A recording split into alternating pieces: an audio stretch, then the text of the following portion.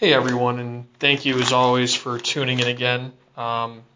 Just want to go over my post-game thoughts on the Panthers Sabres game last night.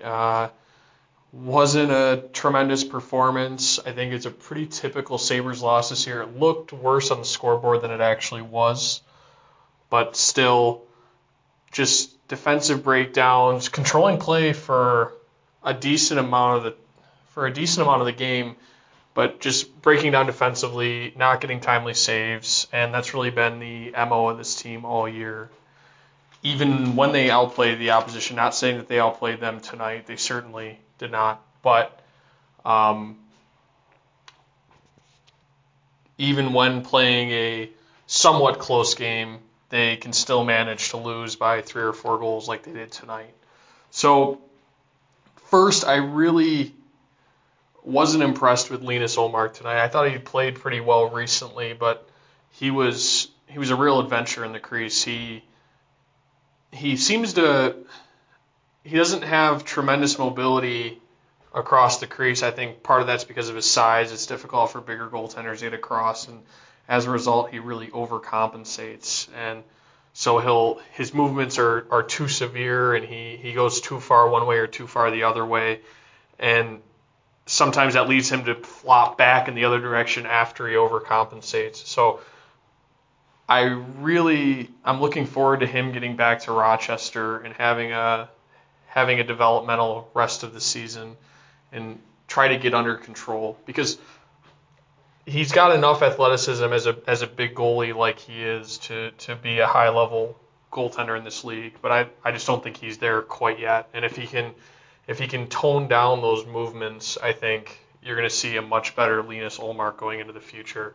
But I think he was a big part of why they ended up losing by the score they did tonight. And goaltending's been an issue for the team all year. It was no different tonight. So Ullmark and Johnson, they've both had their share of rough games and good games, and it's all averaged out to them being well below average. So looking forward to Robin Lehner getting back and seeing if maybe he can provide average NHL goaltending for them and be at least an average number one. If he can do that, that'll cover up quite a few of the holes we've seen so far.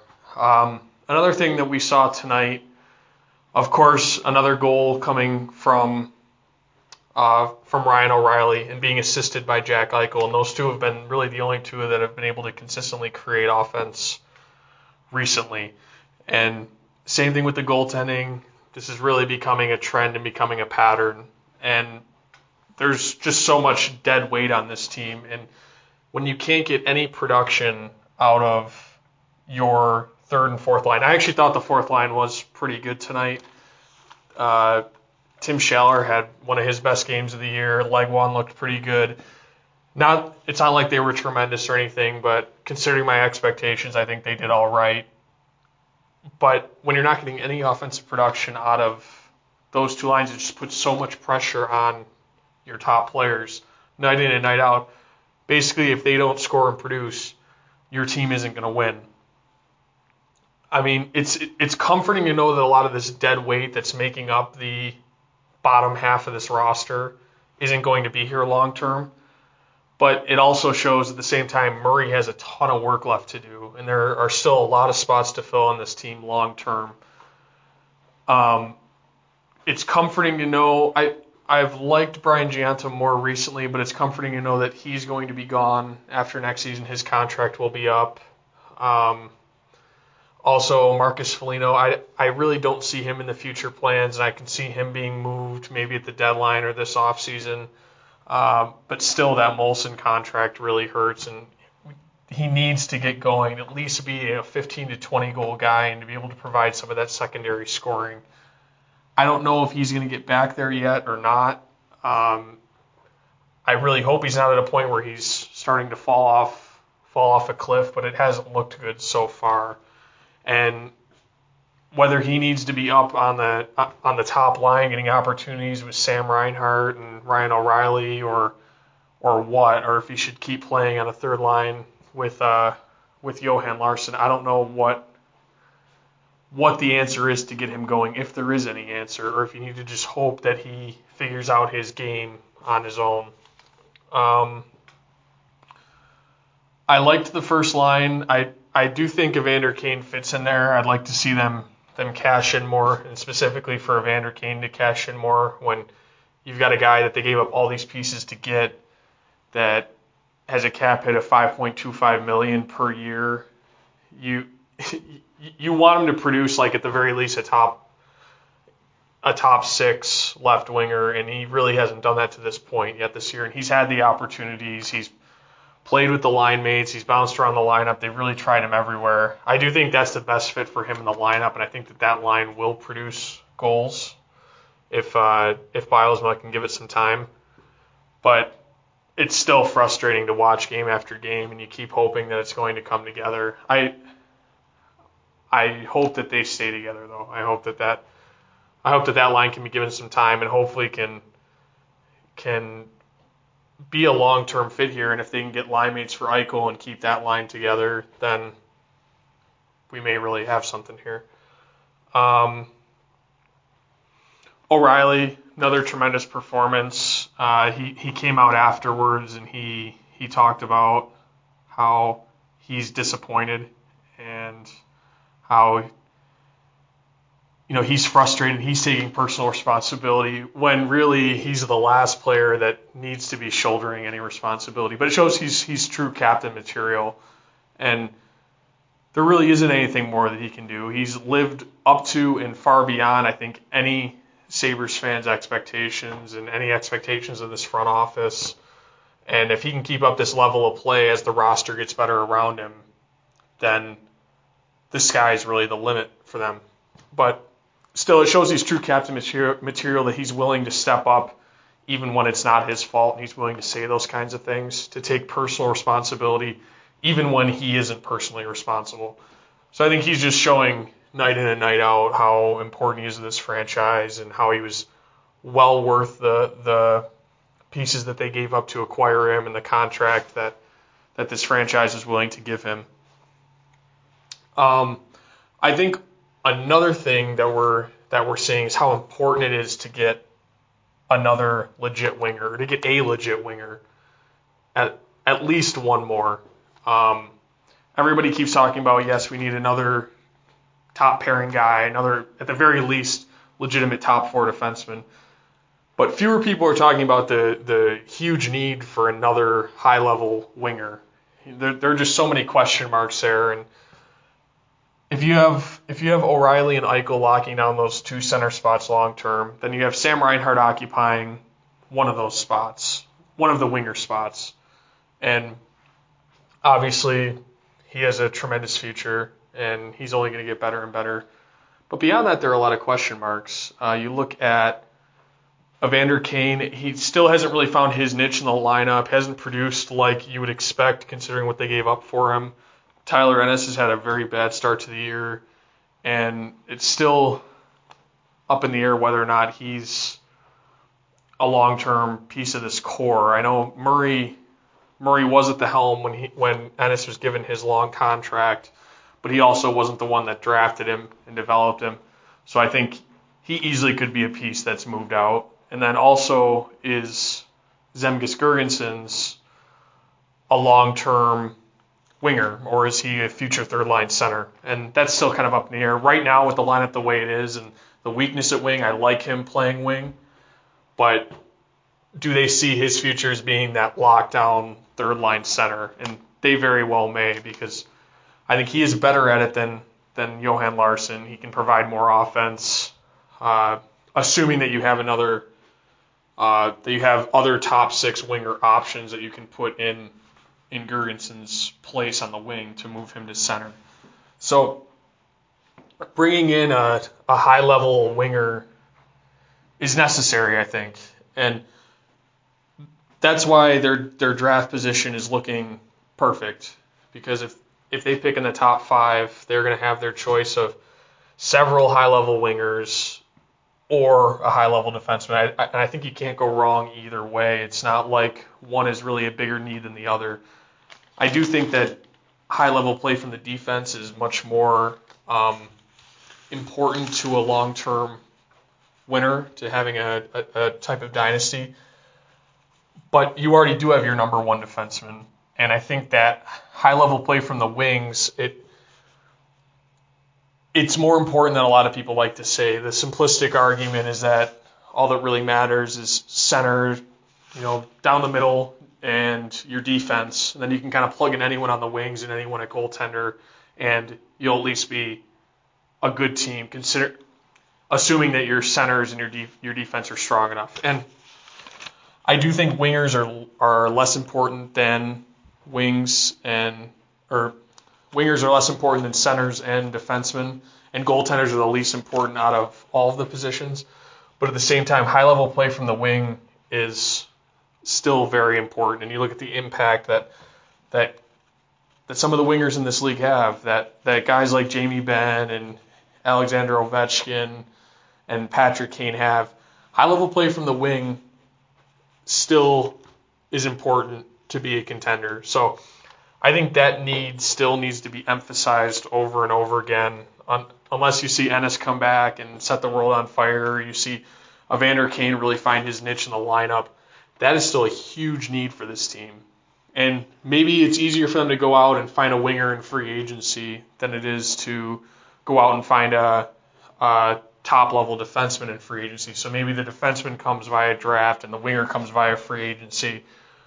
But they're still both huge needs. And those far supersede. I know goaltending right now, everyone thinks that's the immediate need because that's probably the weakest area on the team. I agree it's the weakest area on the team, but that's also the easiest position to go out and find someone later.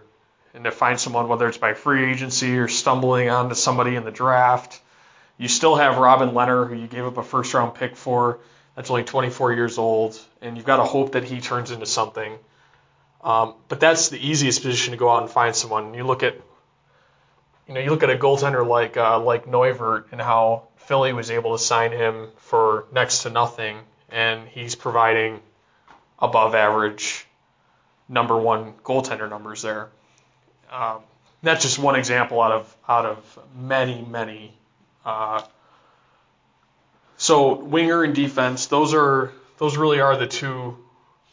Those are the two biggest needs, and I think the more games that we see, the more that we see these trends solidifying. It's not just speculation anymore. This is the team. This is what we have. Now that we're halfway into the season, we know this is who they are. They're thin up front. They have very good top two centers. They have a very good number one defenseman. Their goaltending is weak.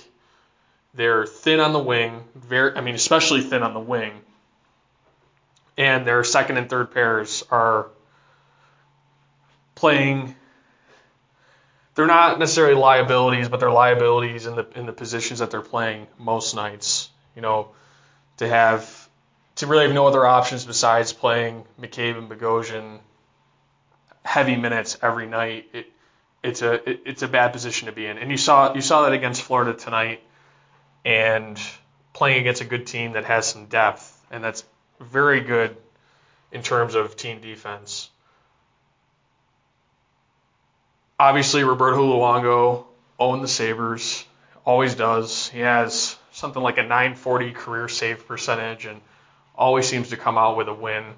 But that team overall is very good defensively, so it's not just Roberto Luongo. And it was them being able to suffocate the Sabres for most of the night and to prevent many high-quality scoring chances. So we're going to keep seeing this same formula night in, night out. They may go on a win streak, especially when you've got the talent that you have in the lineup with O'Reilly and Eichel and Ristolainen. This team isn't going to lose every night. This team isn't what they were last year, the year before. They're clearly much better than that. But when you are as thin as you are, you're going to see a lot of performances like this and like we've seen throughout this losing streak where, yes, maybe your top guys show up, but you're not getting any production from anyone else. And at the end of the day, I don't think I'm not getting worked up about it. I'm not getting worked up over the losses because I know that they are in a good spot still long term. They may not be in a good spot now, and I may be frustrated when turning on the game each night or each night they play. But at the same time, I understand that it's a process, and you're not going to go from worst to first in a single year, especially when your core is this young. And the guys that you brought in, like the O'Reillys and the Canes, they're not. It's not like they're right in their prime either. They're still probably at the very beginning of their prime. I know that NHL players' typical prime is probably from 24 to 27, in that range. So it's not like you have this roster full of 24-year-olds that you're expecting to contend for the Cup this year. Your core is those guys and then a bunch of 19, 20, 21-year-olds. And then the veteran support just isn't there. So I'm just trying to avoid getting too worked up and really driving myself crazy the rest of the year, because I think this is who they are, and we've just got to enjoy what there is to enjoy, and at the same time understand that a lot of these pieces aren't going to be here over the long term. And it's fun to speculate, to project, that type of stuff. I know I like doing it. Maybe some fans are much more concerned about the here and now and what's happening in the next game. But just to be able to project out what these core pieces are going to be able to be, and to speculate about what changes can be made to replace some of this dead weight with some legitimate pieces that are going to be part of an eventual contender, hopefully. More about this game in particular. Florida, they looked very good. I like Huberdeau a lot. That line's great. Barkov is going to be a force for a long time.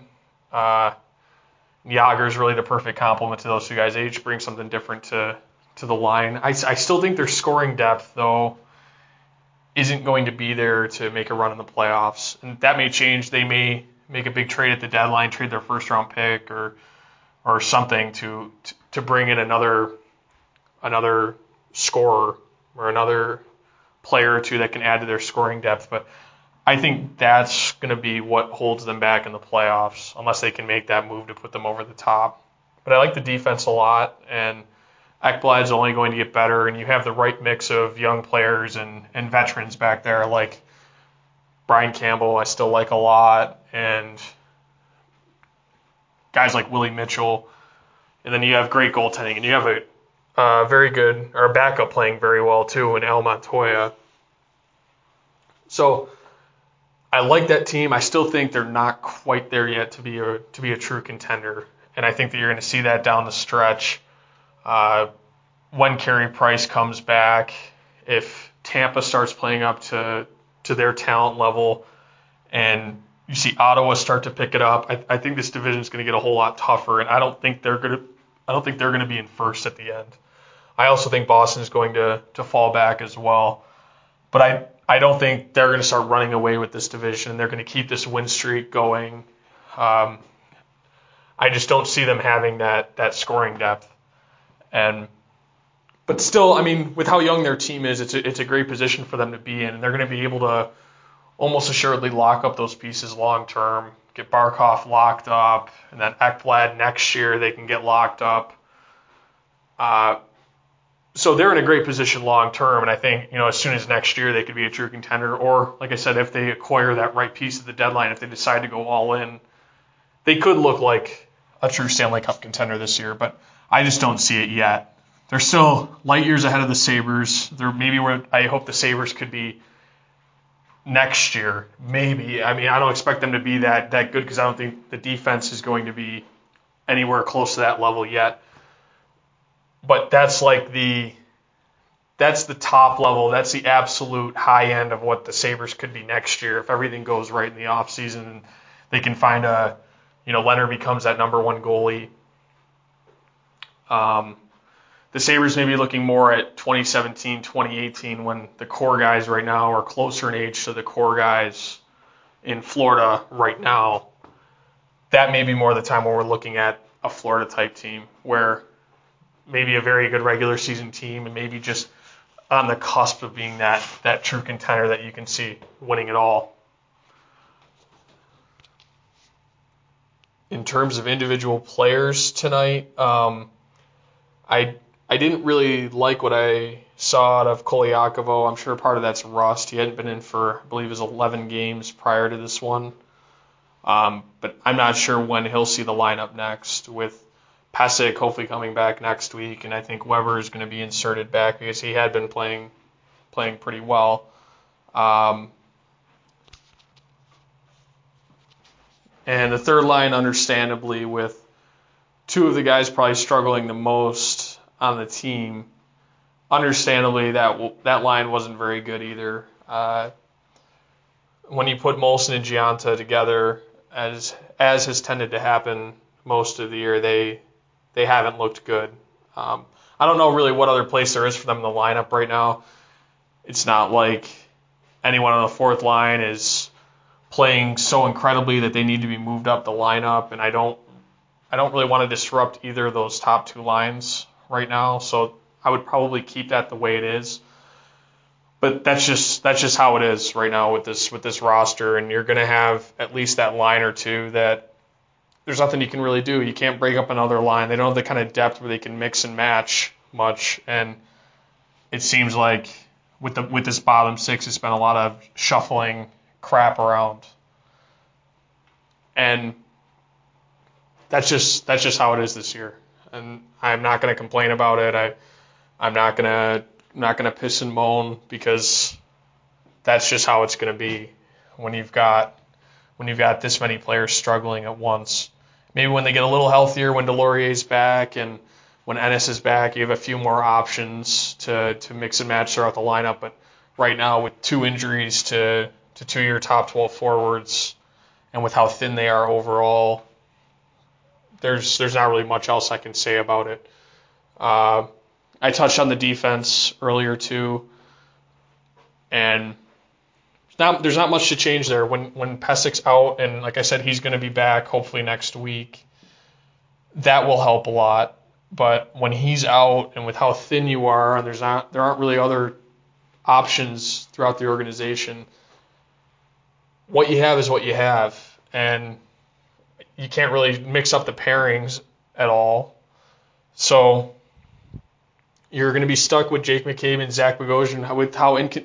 Even with how inconsistent that pairing's been, you're going to be stuck with them playing huge minutes. And that's just how it's going to be until they can upgrade this defense. So not a ton of blame I can pin on any particular players or anything. I think it's just the typical suspects. It's the bottom six, the bottom two defensive pairings, and the goaltending. And what happened tonight, what I'm talking about tonight, I'm probably going to be repeating quite a few times throughout this year.